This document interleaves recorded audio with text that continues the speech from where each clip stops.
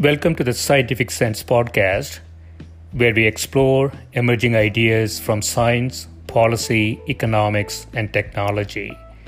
My name is Gil Eapen. We talk with world's leading academics and experts about their recent research or general areas of topical interest. Scientific Sense is an unstructured conversation with no agenda or preparation. We cover a wide variety of domains where new discoveries are made and new technologies are developed on a daily basis. We are most interested in how new ideas affect society and help educate the world how to pursue a rewarding and enjoyable life rooted in science, logic, and information. We seek knowledge without boundaries or constraints and provide unedited content of conversations with researchers and leaders who love what they do.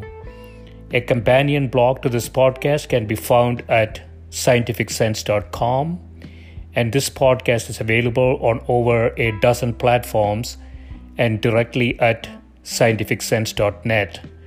If you have suggestions for topics, guests, and other ideas, please send them to info@scientificsense.com, and I can be reached at gil@eapen.info.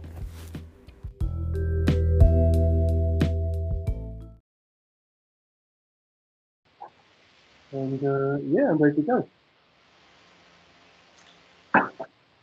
My guest today is Professor Simon Critchley, who is Professor of Philosophy at the New School for Social Research. His work engages in many areas: continental philosophy, philosophy and literature, psychoanalysis, ethics, and political theory, among others. Welcome, Simon.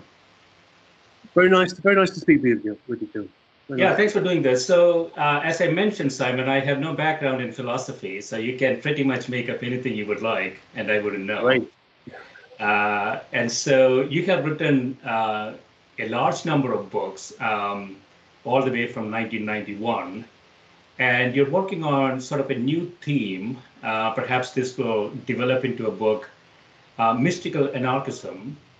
Could you talk a bit about what you mean by that? Well, the most recent thing I did is there was a lecture podcast that they called Pandemic Mysticism, and right now I'm trying to write a short book on mysticism. I mean, right now at this desk I've got books around me that I'm going to be writing about, and I've got the draft of what I have been writing in my bag, and so it is taking shape, and I don't know what it's going to be, but it's there's an awful lot of different ways of talking about it. But one way of beginning would be to say that I'm very interested in religion. Religion as a social phenomenon. Religion is something that people live, people do, and they do together, and they experience on their own as an individual and a social dimension. And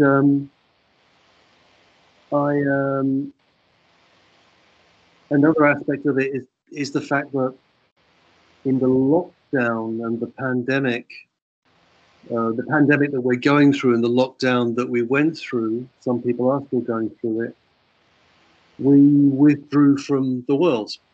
We retreated into solitude or into the privacy of who we were, our families or whatever it was, whoever we were sharing our lockdown with, and particularly for those people who did that on their own, the solitude, the withdrawal, the retreat from the world threw up all sorts of strange feelings, feelings of fear and anxiety, and experiences like insomnia and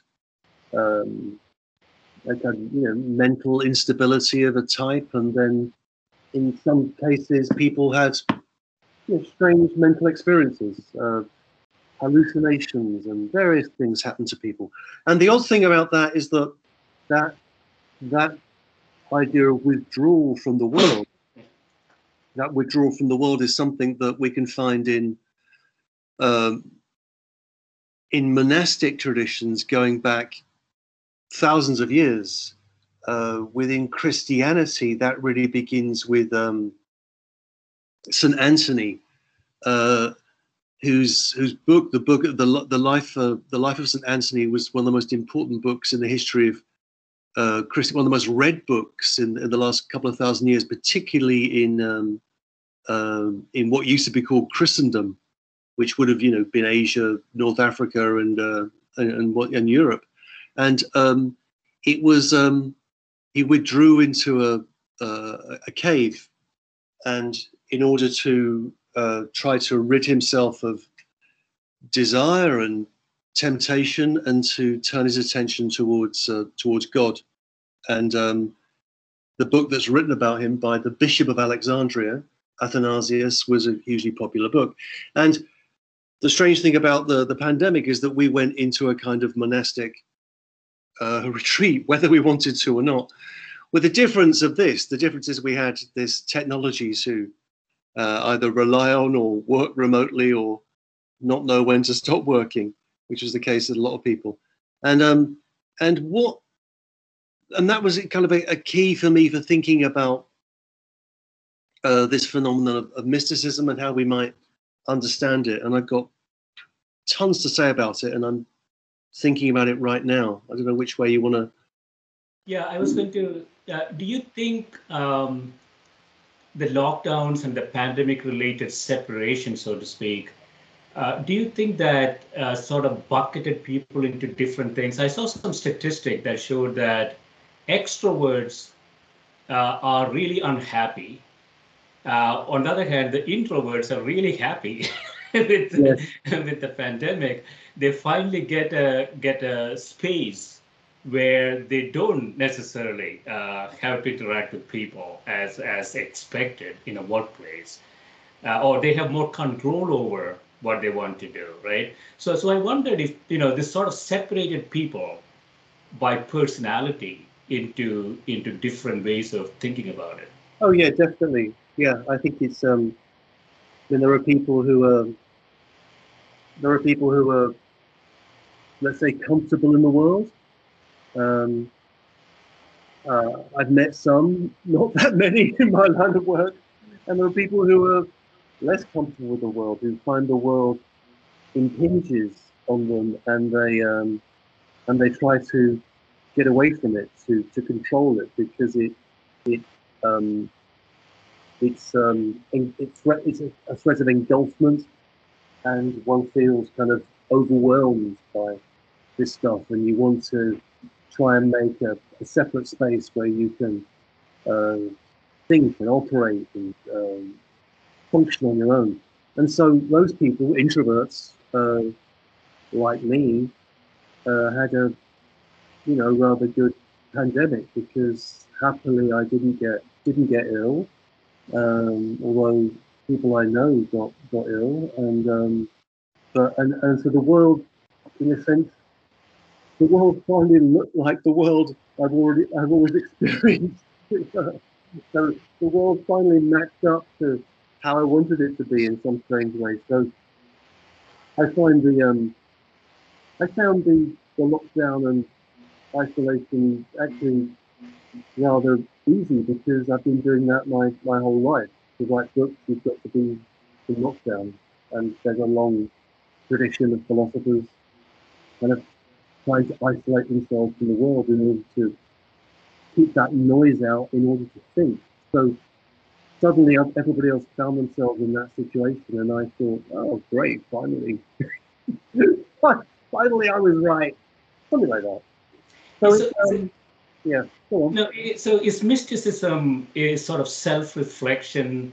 As an aside, I live in a place called Mystic in Connecticut. So I don't know how we got this name, but so what is sort of the definition of mysticism?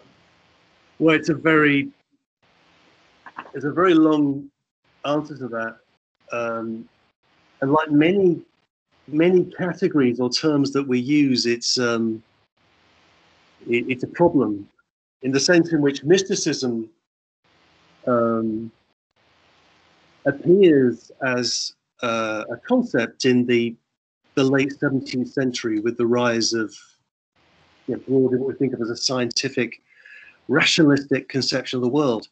And it arose to identify those people that were having experiences that rational scientific people were, let's say, suspicious of. So mysticism was, from the beginning, not exactly a term of abuse, but almost a term of abuse. It was contrasted with reason and rationalism. And once we begin to get something like, let's say, liberal democracy up and running in the 18th century, then there's a very strong contrast between reason, secular reason, and mysticism, which is understood as a kind of a set of experiences, revelations, ecstatic experiences, which are forms of religious life, which are okay to, in a liberal view, okay to experience in private, but which shouldn't be translated into public life. And so the term mysticism comes to name what is perceived as a threat to reason and rationalism, and that's and so that it comes with that kind of that kind of health warning, if you like. Yeah, the actual term mysticism in the word can be traced further back. It the adjective mystikos in Greek means hidden, means something which is hidden, and the verb it derives from, some people speculate it means to keep your mouth shut. So the verb muein in Greek means to keep your mouth closed, keep your lips sealed. So there's a sense of the mystical as something hidden, something unspoken, something which is a secret of some kind. But mysticism is something which emerges in the modern period, in contrast to reason and rationalism, and it represents a form of religious experience which constitutes or can constitute a threat to, if you like, the rational liberal political order. And so, for example, in philosophy, in the modern period of philosophy, which we can say roughly the period after the work of Immanuel Kant in the 18th century, late 18th century, his worry is very much a worry about religious fanatics, as he would have seen them, religious enthusiasts, not because of what they happen to experience privately, but the fact that they could begin to implement that publicly and politically. And for Kant, that would have been kind of like a huge January the 6th type of event. Yeah, it's a bit of a slippery slope. Cat could get out of the bag at any point in time from a risk management perspective. Yeah, but I'm very interested in this.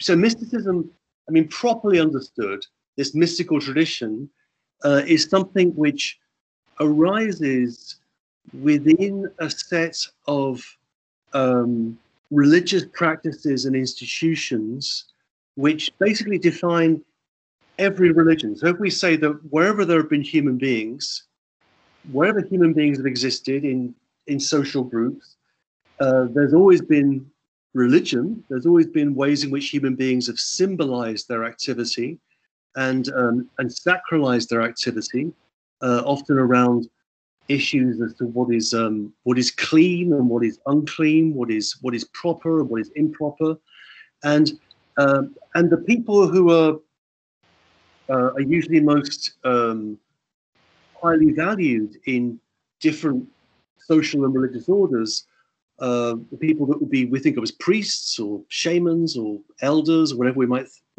call them, are often the people that would have the wherewithal to study and to engage in religious practices, and some of them might have experiences that we could think of as mystical. So mysticism, more broadly understood, is an aspect of any and all religious traditions, right? In Islam, there's the Sufis in Judaism, there's the Kabbalists and the Hasids, and so on and so forth. So it's a kind of and it's very easy to dismiss these kinds of behaviors and practices as silliness or nonsense. And I'm interested in trying to understand the phenomenon and describe it in a way that is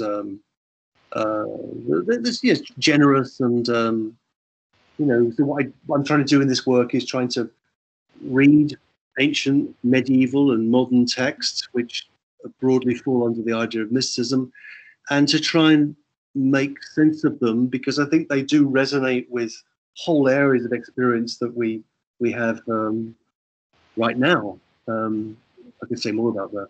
Yeah, I hear a lot of people talk about spirituality, Simon. Yes. I don't know, I don't know exactly what that means either. But is that sort of a stand-in for religion? People don't want to say I'm religious, but I'm spiritual. I could never really understand what they mean by that. Is it sort of in the same direction? Well, it's another. I mean, spiritual really is a term that arises in the 19th century. It's one of those terms that arises in the kind of collapse of publicly organized religion, and it's a kind of easy thing to say that I have spiritual interest, or I'm a spiritual person. It's a way of being religious without being religious, in the sense in which you can be religious without having to accept very heavy kind of metaphysical demands. And what interests me really are the people that accept those heavy metaphysical demands. So people that believe that, God became human in the person of Christ and lives amongst us in the form of the Spirit, and God takes the form of a Trinity, and it has all these sacraments, and this is a very heavy set of things to believe. And and here I am in Midtown Manhattan. I'm sitting next to St. Patrick's Cathedral, which is a kind of residue of that whole framework. And so that seems too demanding and too morally demanding, and maybe a little bit old-fashioned. So a way people can hang on to some sense of religiosity without it appearing to make heavy demands is to call themselves spiritual. I think it's a bit of a cop-out.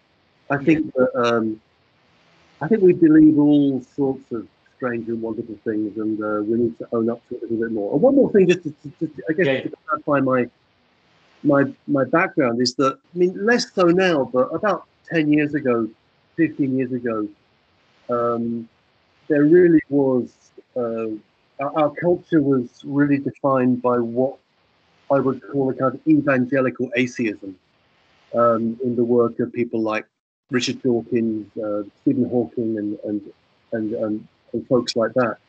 And I think that gets certain things absolutely wrong, in the sense in which it just fails to understand how people live their lives and how people make sense of experience, and how they relate to other people in terms of that experience. It's just this idea that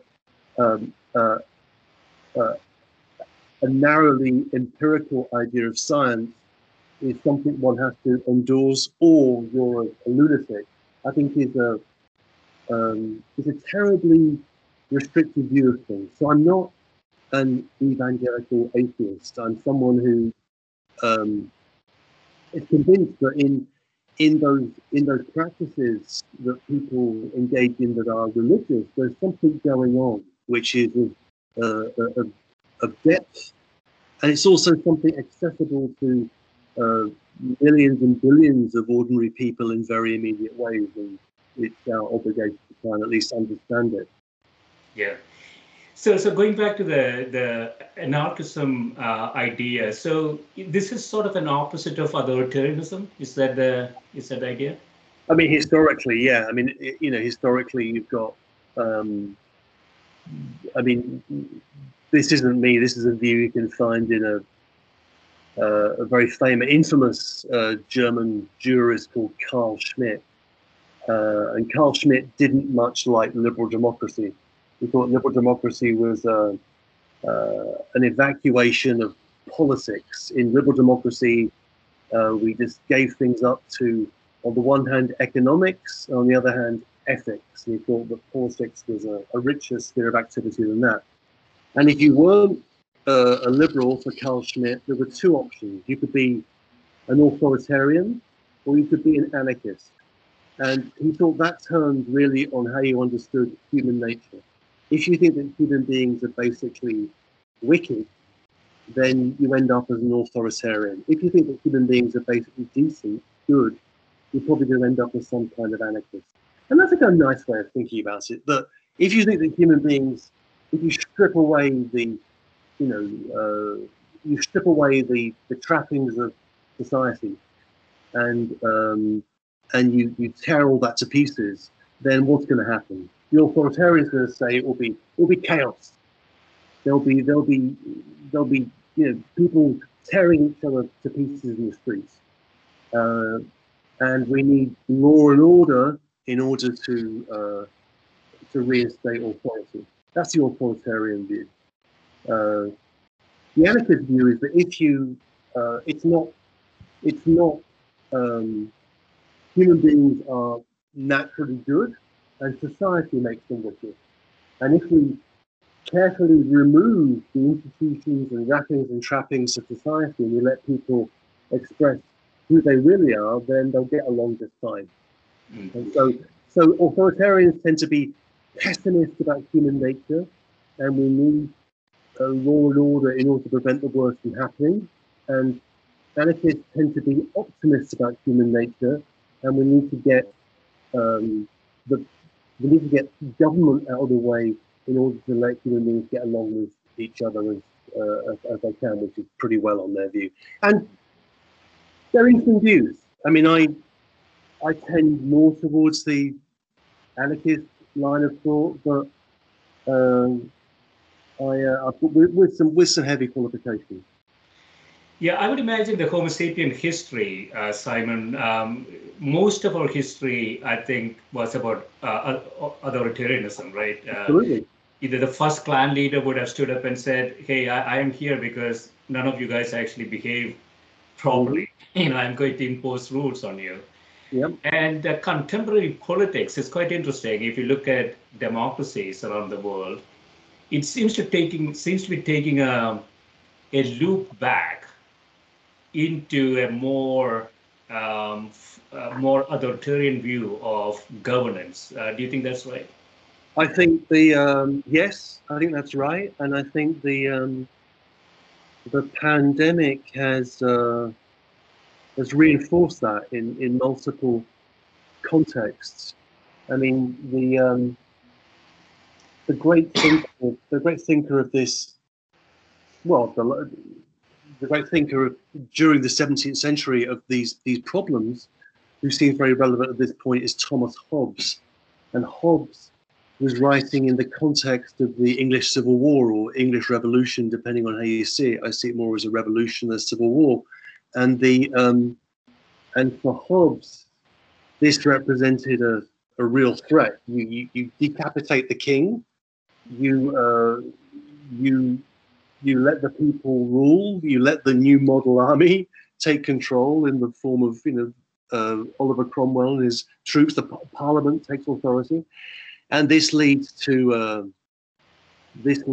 kind of bloodletting. This leads to disorder, and we need for Hobbes, we need the Leviathan of the state. The image he uses the Leviathan. We need authority. We need a monarch that we could not consent to if the monarch did not do our bidding, but we need authority. So the last year and a half has been, I think, has exaggerated a tendency that's been there for the last maybe 20 years towards forms of more authoritarian, more populist and more nationalist forms of governance. One can see this in India, say. Yeah, one can see this in Britain with the rise of with Brexit, and one can see this in the United States with the rise of Trump.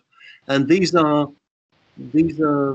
interesting, signs and symbols, and it's not entirely.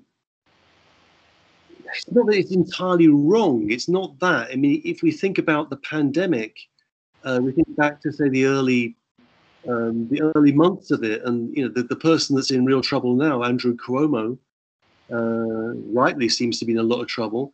But I mean, if we think back to April 2020, in a city like New York, we were very much in need of some guidance, some authority, someone to say, this is the situation, this is what we do. We needed the state to have a personality, to have a face, and Andrew Cuomo was that. And that happens from time to time. And then we forget about it and think that, we can throw all those things off. But in moments of crisis and real threat, then we seem to crave forms of authority, and we want the state to have a personality. And that, that's a very risky, very slippery slope. That. Yeah. In both US and India's cases, where we see this trend, religion seems to have played a major role and continues to play a major role. Mm-hmm. So is religion, you think, a necessary condition for authoritarianism? I think religion just is the name that we can use for the sets of symbols that human beings just produce wherever they gather. So I begin from this idea of religion as a social phenomenon. It's an idea which is very old. You can find it in the work of Emil Durkheim. And so if human beings are going to be in groups, they could be small groups or larger groups. There's going to be something like religion, and but that religion can be harnessed for all sorts of ends. That can be harnessed for authoritarian purposes, and it can be harnessed for its opposite. And if we just think about, Christianity is such a strange religion historically, because it begins with this character Jesus, this messianic Jew in occupied Palestine, who is determined to overthrow the authorities because he knows that the kingdom of God is at hand, and he is not going to subject himself to the powers of Rome or to the powers of the Pharisees. He's a kind of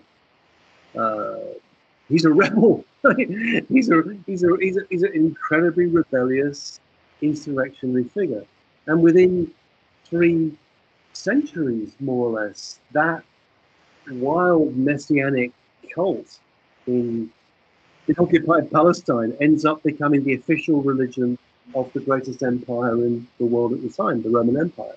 And that's one of the most bewildering things. Rome had a perfectly good set of religions, and somehow they became Christian. And at that point, Christianity becomes authority and Christianity becomes law. So I think religion is a malleable social phenomenon.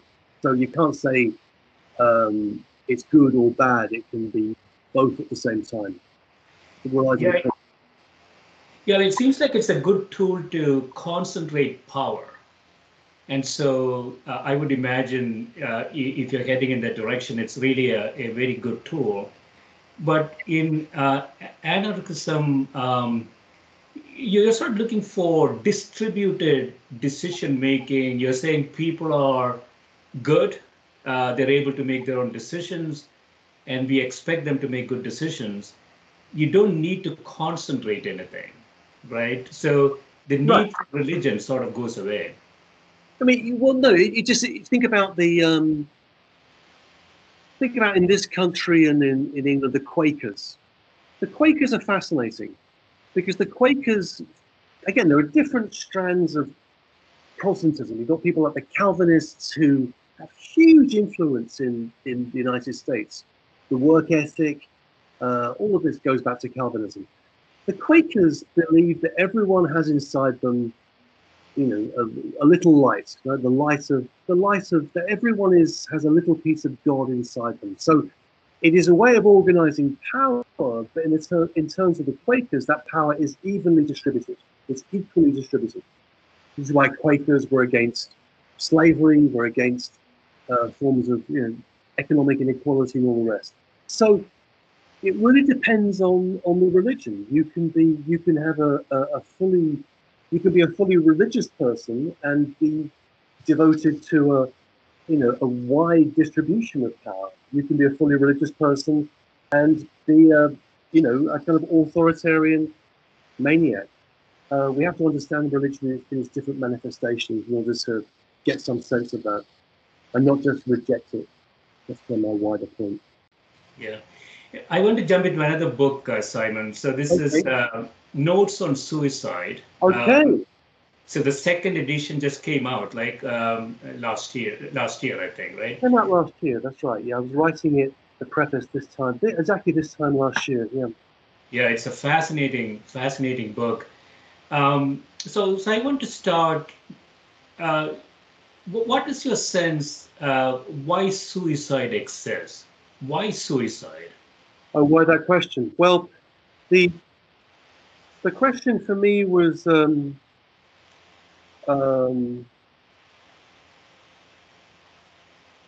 question for me was really why it is that suicide creates such strong reactions amongst people. Why is it something which has become maybe not in the last few years, but certainly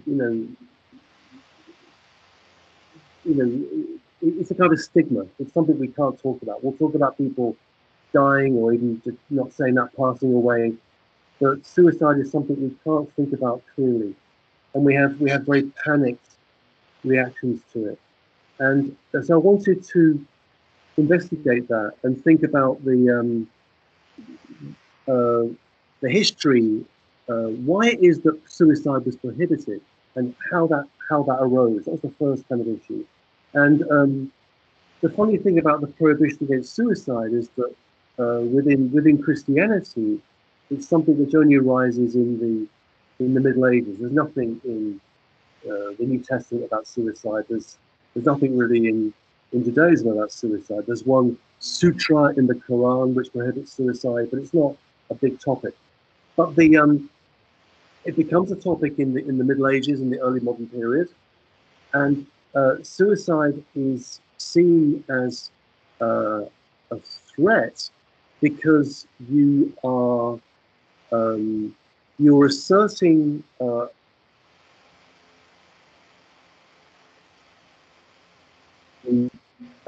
life is something that you're given. It's something donated to you, but it's something over which you do not have power.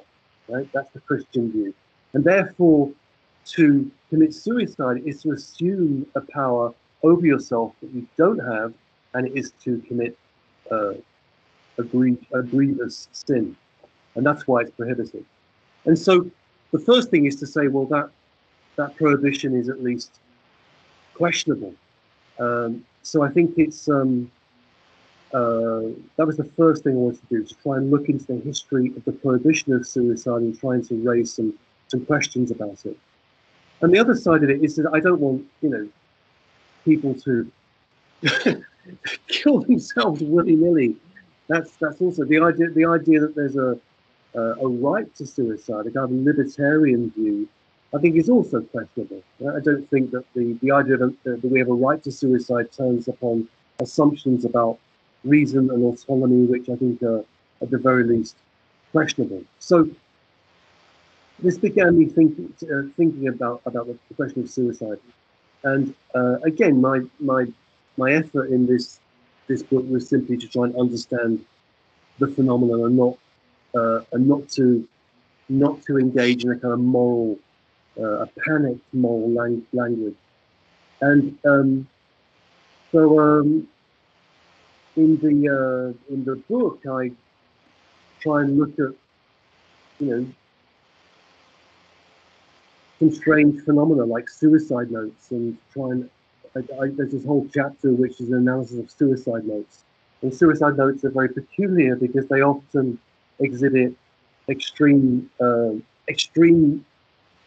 oppositions or extreme variations of emotion, usually emotions of hatred and love. So suicide is sometimes done out of rage at, say, being cheated on or being betrayed by someone. At the same time, there'll be a declaration of love. So I looked at suicide notes, and anyway, so that was the original argument. And then also as part of this, I was looking at a lot of sociological data on suicide and trying to make sense of it. And if you look at suicide rates, say, across the world in different cultures, you notice some peculiar things. So, for example, there are certain cultures where there's a higher suicide rate than other cultures. There's a higher suicide rate in Hungary than there is in Austria. And you think, well, why is that? They've got roughly the same climate. Maybe political conditions are slightly better in Austria and Hungary, but it doesn't explain the huge difference in the suicide rate. What is it? Are there cultural factors? But the other thing about suicide rates is, although they have these variations, and they're usually not what you think. The French suicide rate is higher than most of the Scandinavian suicide rates. People think that people in the Scandinavian countries kill themselves all the time, and that's just not empirically true. But that's by the by. But suicide rates, although they vary, they have a kind of they're relatively stable in terms of the patterns over the period as long as we have statistics back to, say, the 19th century. And then the question that began to interest me, and why I wrote the preface to the new edition, was that things have changed, or things are changing in the last 10 years, we could say 10, 11 years. So there's been a shift in suicide rates. And the question is, why is that? In particular, the suicide rates amongst teenage girls, amongst teenagers in general, and teenage girls in particular, have gone up significantly. And why is that? Given that suicide rates remain not constant, they're subject to variation, which could be due to variations of, say, economic good fortune or bad fortune, but they remain reasonably constant. But something has changed in the last decade, and what's changed is really the impact of social media.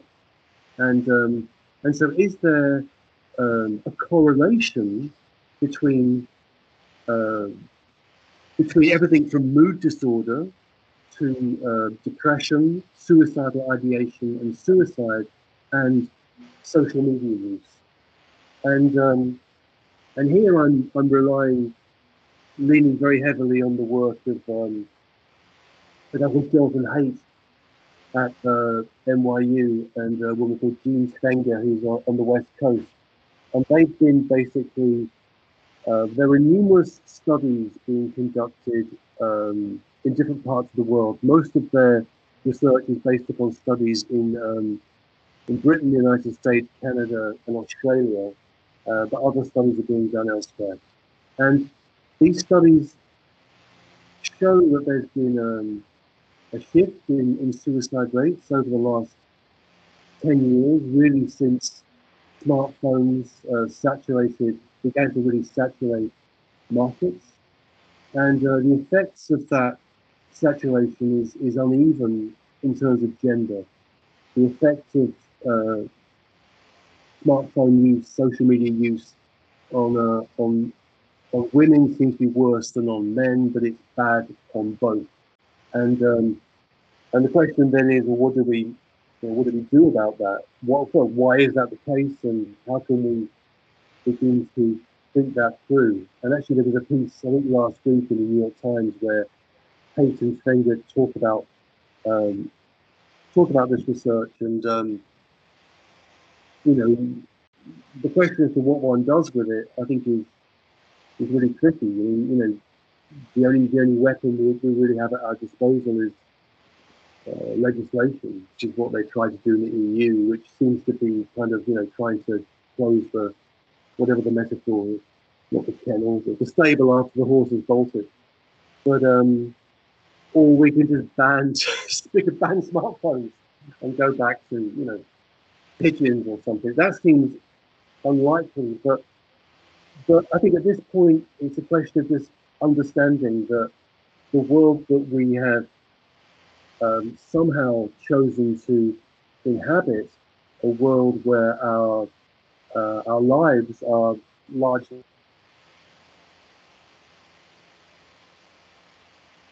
a number of very large media companies like Facebook and the rest.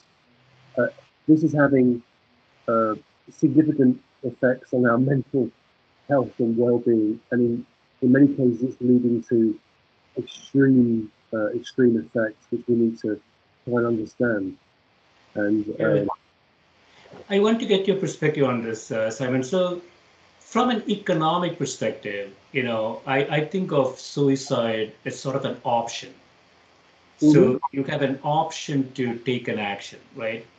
Typically, in financial markets, options are never exercised prematurely because it's always valuable to keep the option alive till it expires. And so suicide, in some way, from a decision perspective, it's an irrational decision unless the two other conditions are satisfied. One is you have a loss in value, in this case, expected remaining value of life, and the uncertainty around that value is not very high, right? So you have sort of a precise understanding of what the remaining value is, and that value is declining, and it's not very uncertain. That's the only case a premature exercise of that option would be rational. Now, I would think, I think you talk about different categories, right? People who are terminally ill or, those types of things. And those categories will all have potentially different types of information, right? Yep. And we could possibly rationalize. So going back to the social media question, one would think the social media related effects will have very high uncertainty. So if you're seeing suicides there, that is clearly bad decision processes and irrational decisions. Yeah. We can show compared to other cases, other typical cases. Oh, sure, yeah. It's a very it's unclear what I mean. I think there are certain cases when suicide can be a decision that's made rationally. So, for example, I think there are questions about that. So, for example, there was someone called Andrew Solomon who wrote a book on suicide called The Noonday Demon, and his mother had a terminal illness and decided to end her life. She wanted to die with dignity, as the saying goes, and that's what she did.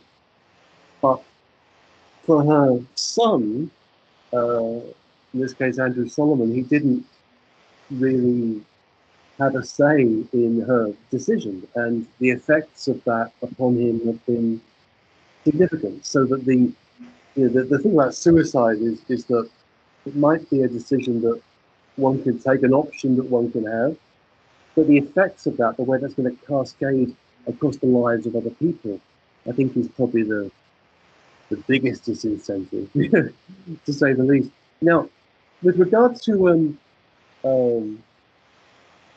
social media, I think it's, I mean, the way I really began to think about this, and I don't know how you'd respond to this, but I was back in England about 2019, listening to the radio, and there was a story, and this had been part of a number of stories which had been reported over a summer. And the story went roughly like this. A 14-year-old girl was found dead in her bedroom by her parents. And the girl had exhibited no depressive anxiety, no extreme behavior. The parents didn't have a clue. And then there she is dead.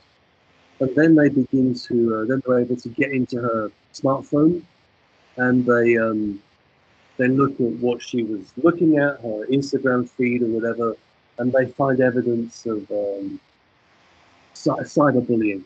That they find evidence that maybe she posted a photograph of herself where she thought she looked really cool, and that circulated at school, and she was then ridiculed by the boys or the girls in her class, and this was so much in her mind that she decided to kill herself. Now that whole phenomenon, I think, is, apart from being deeply upsetting and troubling, is actually very suggestive, because it's the way in which we use social media comparatively, right? So I look at my social media feed, you look at your social media feed, and we're looking at what other people are up to, and we think, well, their lives look fantastic. They're on vacation and they're looking really good, and they've got, they're surrounded by these beautiful people having this. What about me? What about me? So comparison is a real issue, and that's not irrational, but there's an extent to which that can be pushed, where that comparison can drive people to extreme behavior, right? And that can take the form of self-harm, or it can take the form of mass killing. Someone that just goes out with an AR-15 and decides to shoot up the neighborhood because they're persuaded by something they've seen on social media. And so there is something about the world that we've chosen to inhabit, this digital world, which is having extreme effects on us. This is very, very recent. It's the last decade. We think of it somehow as eternal, because it feels like, these things have been around forever, but it wasn't the case. We remember when that wasn't the case. And what are these things doing to our souls, as it were? And they are doing something to us, and we need to reflect on that. Yeah, I mean, there are two issues there, Simon. One is before 15, clearly the brain's decision processes are not mature. Yeah. So you're at a much higher risk of taking, sort of tactical information and getting to a very quick decision. Mm-hmm. And the other question there, cyberbullying. So this is a social media interesting question, which is, if you believe your life is somewhat simpler, right? As you grow up, you get a multifactorial, view of life. But at 14, perhaps, you have a much simpler view of life, which is, it's really my school, my friends. If I'm, if something happens to that, then everything is out, sort of thinking, right? So there's a catastrophic sort of loss in your mind, and then your brain is not really able to maturely reach a decision. So this is... Yeah. Go ahead. Do you think that's not true of adults then? So they say adults are thinking very catastrophic. Yeah, I saw some interesting data the other day, which showed that, we used to think that people get mature, girls get mature faster than boys, obviously, but we used to think that they get mature by 15, 16. But then, because people are going to school for many, many years, they're going to graduate school, they're going to professional schools, they're going for PhDs and so on. Mm-hmm. It seems like, if you look at the data, it seems like they're going to keep their brain somewhat in a sort of an experimental condition, meaning not mature. They still want to explore and experiment, take risks. Yeah. And that extends all the way to 25 now, because of the sort of the intensive education system that kids are going through. Which I agree with all of that, but I'm not so keen on the brain talk. I think the brain is great, and there it is, the condition for our mental activity, and therefore for the world. But I look at things more from more of a social perspective. And if you think about, there was a word that was introduced into the Oxford English Dictionary maybe 15 years ago called adolescence. Not adolescence, but adolescence. So an infinitely extended adolescence. And it is the case that, the world that I grew up in England in the 1960s and 70s, which was one where you were an adult at 16 and you were expected to get to work and contribute to the household and do things and grow up. And the way that was done socially was forms, publicly acceptable forms of behaviour, but also around things like going to the pub. I mean, going to the pub was hugely important in terms of learning how to be a grown-up, because you looked at the older people in the pub and you looked at them and you thought, well, I should try and behave the way they behave, and then you learn. Now, with the kind of breakdown of all of those codes and behaviours, it's kind of extended childhood, seemingly endlessly, and that kind of worries me. I think that a lot of adults see themselves as sort of big children in a way, and they should, and that maybe underestimates children. Maybe children are wiser than us, but I don't know. But whether this is brain stuff or whether this is more of a social phenomenon, I think I disagree with you a bit on that. Yeah. I put more emphasis. I put more emphasis. I tend to, when Wittgenstein says, don't think, look. There's a tendency we have towards, when we want to answer a question, towards ratiocinating internally and imagining the brain is the condition for such ratiocination. But also what we fail to do in that is to look at the world, look at what's happening and to observe it. I'm a great believer in simple observation of social phenomena and trying to understand them historically and how they change. I guess that would be a slight difference. Yeah, yeah. So I want to finish up with another book, Simon. So this is another fascinating book. What we think about when we think about soccer. Yes. Or football. Or football, yeah. In Europe. So I have to say I'm not a big soccer fan. I grew up playing cricket, which is sort of a little different game than soccer. But so what are we talking about here? I saw a little bit of your talk around this in terms of thinking about soccer as a matrix of people and the formation, sort of like a war, people moving around. So what is that? What's the concept here?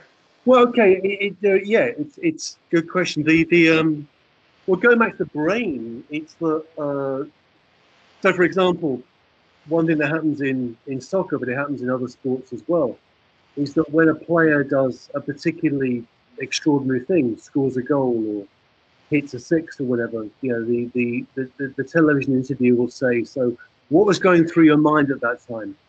And the sportsman or sportswoman tries to give an answer, but you know that nothing was going through their head at that. They were doing what they do excellently. They were doing what they do very well. And play is a very good example of something which is not in the head. Play is something which is out there. You are playing on a playing field with other people in the presence of spectators. And what you have there is a shared social kind of ecstatic phenomenon. And it's I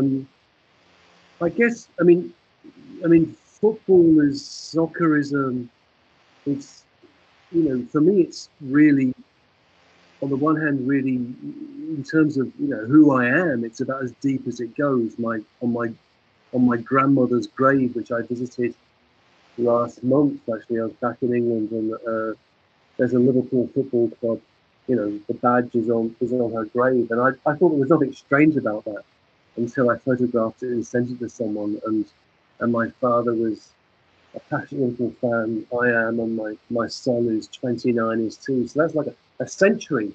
And all that we really have in common is this team, and this team linked to a city. So it's about place, it's about who you are, it's about an identification with what that place means and the values which you think are associated with that place. It's a kind of almost tribal sense of identity, and that can be really nasty. It can also be powerful and good. And I mean, football is a great kind of metaphor for the world in the sense in which um, a football team, um, I mean, there are great managers. And my boyhood hero was Bill Shankly, the manager of Liverpool Football Club, and he used to say that football is socialism. Football is socialism. It's based on equality, and we all play together, and we're all equal when we play, which is a very nice thing to believe. And there's a kind of equality between the players and the other players and the fans, and everyone's in it together. But the only thing that makes this possible in the modern game is money. So there's a real contradiction in football between the social, if you like, egalitarian ideas of what sport is, and the money, often the quite dirty money that makes the whole thing possible. So you can't just feel good about the game. But I think that um, in I'm not sure in all sports, certainly in cricket, and certainly in soccer, it is the possibility of entering another cosmos, another universe for a certain period of time, and a universe where the usual moral rules and the usual kind of things that you're meant to feel good or bad about are suspended for the time of the play, and you can fully engage with it in a way that is transporting and powerful. And it's almost, I say, it's almost like if we, I mean, for us to, let's say, for many people, particularly living somewhere like the United States, it's very hard to imagine living in an animistic universe, the kind of universe that we imagine that anthropologists describe with, say, tribes in the Amazon or whatever it might be. It's hard to imagine that, but you do imagine that one lives that in the experience of sport, right? So the hope that one has that your team is going to win, is an irrational hope. They're probably going to lose ultimately. You've got a league with 20 teams in, 19 of those teams are going to lose, but you still hope that they're going to win. That hope is an irrational hope that one can still have an expectation of that. So there is something almost magical about the world of sport, which is very interesting to me. And then I'm fascinated. I do lots of other things as well, but that's the main thing. Football is a shared, ecstatic time away from the world that gives us a kind of picture of the world in reverse. So that makes sense. Yeah, it's interesting, because the number of scores is sort of small in soccer, right? Few goals one way or the other. Yeah. So there is some sort of a time dilation effect. Is there you watch a game for 90 minutes, what you really remember are the goals or perhaps a goal saving moment, right? So do you think sort of how is it sort of stored? I wonder. You're there for 90 minutes. You saw everything, but you don't remember most of it. Depends how you watch. I mean, if you watch the game. I mean, the terrible thing about watching soccer with Americans, with all apologies to my American friends, is that they'll often say things at the wrong time. They'll say, oh, he's got the ball. Oh, great kick. Oh, when someone gets the way. Whereas often someone that is a real soccer fan will be very quiet watching a game, and you're watching the game incredibly intensely. And actually, the goals are The goals are more like the punctuation mark at the end, the period at the end of the sentence. It's about the sentence. It's the syntax that is important, not the period. And so when I'm watching the game, this is the great thing about watching games live, is you can see what's not happening, right? You look at the players that aren't moving, how they're positioning, what you're anticipating, all sorts of things that could happen, which might not happen. So I think there's a terrible. So when you watch the way they'll put it on the media, there'll be the best the goals from today's games. That's fine. Goals look great, but it's the play that's important. And the fact that football is a low-scoring game, I think, is its real beauty. There's a great Italian soccer writer called Gianni Vieri, I forget his name. That might not be his name. And he said the most beautiful thing in the world is a 0-0 game, a 0-0 game, because there you just get to see the play without the. It's like syntax without periods, and that's the most beautiful thing of all. And I tend to agree with that. I love defending. I like watching players who stop other players from playing. There's a real beauty in that. So yeah, the beauty of the 0-0 game is that it will continue to be intense all the way to the end, because either team could still have an opportunity, right? If it's lopsided game like Germany beating Brazil 7-1 or something, but this is the point. Things are sort of dying down, right? So the game is over long before the game is actually over. But also in cricket, what I love about Test cricket, about 5-day cricket, is that when I think back to childhood or youth, there'd be 5-day Test at Edgbaston or something. England against India, and then the last day's play is rained off and it's declared a draw. So all of this effort goes into this extraordinary contest between these two teams, and then rain stop play, and everyone goes inside and has something to eat and something to drink, and there's a sense in which that's proper drama. So I think there's a sense in which sport has been, particularly in the US, has kind of reduced to this idea of scoring, right? Just a basketball being the best example of that. It's dunk after dunk after dunk. I think that's sport play is something else, and it's play that's really interesting to me. The weather is an interesting thing, Simon. American football, as you know, seldom is abandoned because of bad weather. I mean, right. we could have snow coming down like hell, and the game is going to go on. What is the situation in soccer? Is soccer games abandoned because of rain? Rarely. I mean, it's. I was talking to I was emailing with this Italian guy who a complete stranger, but he read my soccer book in Italian, and he was from Turin, a fan of Juventus, and he was reminding me of. There was this famous game in 1985 between Liverpool and Juventus, which was the Champions League final, the European Cup. And a wall collapsed caused by the misbehavior of Liverpool fans, and 42 Italian fans were killed. And they played the game. And they played the game. That's happily unimaginable at this point. But games are pretty rarely abandoned, and also the war thing is interesting. That I think that soccer allows a kind of healthy rivalry, which doesn't extend to killing or harm.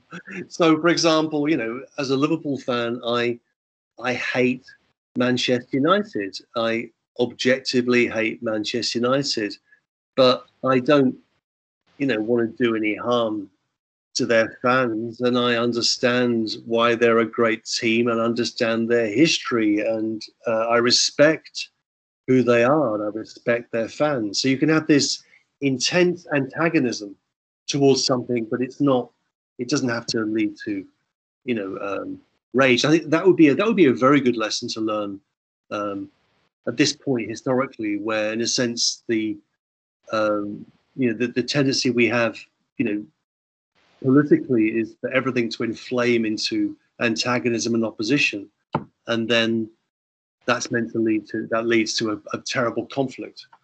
Antagonism is okay, right? Hurting people is not okay. They're not the same thing. Yeah, it appears very culturally integrated, right? It's not like if you don't have a football culture, it's very difficult to enter the market, so to speak, right? I mean, it is very few countries have come from not playing football for a long time into prominence, and I think that's true for games like cricket too. So it's almost like you have to grow up with it to really get a fascination for it, right? It's strange, that isn't it? It's strange because also how recent these things are. That the codification of sports. What became American football, what became rugby, what became association football or soccer. These things are happening in the middle to late 19th century. They're very recent phenomena historically, and it's it's true. It's true. I think it's Oh, I forgot what your point was there. You were saying something, and I was going to say something. My mind went blank. I think my phone just made a noise. Yes. So we're talking about sort of cultural. Oh yeah. So the strange thing is that for example, China at the moment. China has made a central president Xi made a decision with the central committee to make China a soccer superpower. And for a number of years, it looked like that was going to happen. And huge amounts of money were put into Chinese clubs, and it's not really happened. Right? So it does seem to require a deeper social and cultural mix, and that's odd, isn't it? Insofar as these things aren't innocent. If you look at the spread of cricket. In the countries of the former British Empire. I mean, this is how. I mean, why would this be such a popular game? This is the colonial game, right? This is the great colonial game, cricket. As C.R. James says, but it's a kind of But why would that hang around? Why not immediately abandon it and start doing something else? And that was tried in some contexts. So, for example, in Ireland after the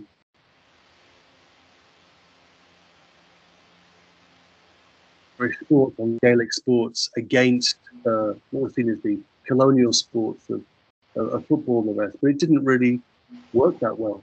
So there's something about the kind of cultural, social depth of these sports, and you do need to respond to a kind of deeper fabric. Yeah, it's an interesting question. I wish I knew the answer.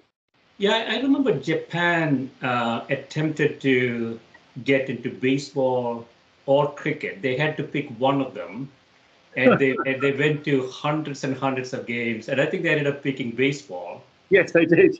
Yeah. And I think they did a reasonably good job with it, right? I mean, Japan has produced some good baseball players, I think. Yeah. Well, yeah.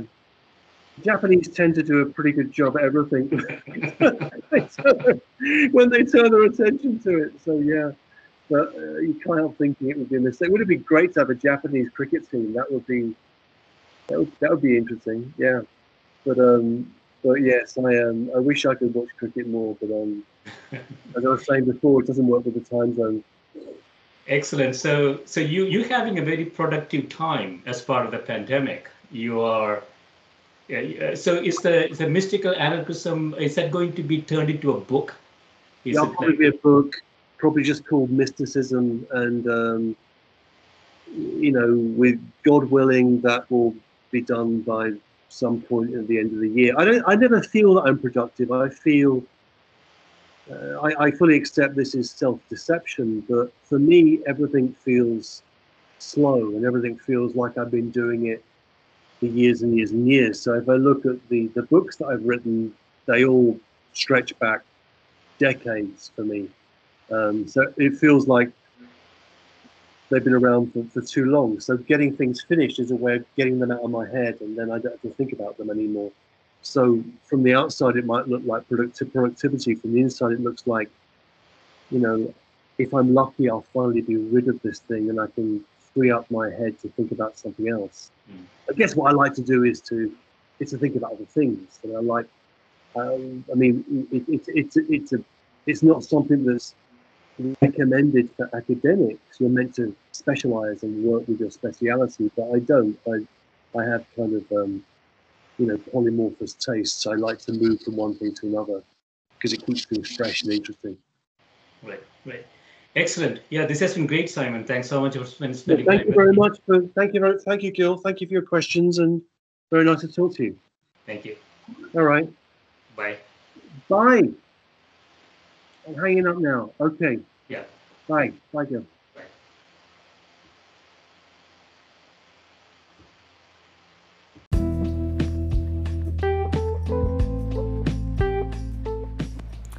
This is a Scientific Sense podcast providing unscripted conversations with leading academics and researchers on a variety of topics.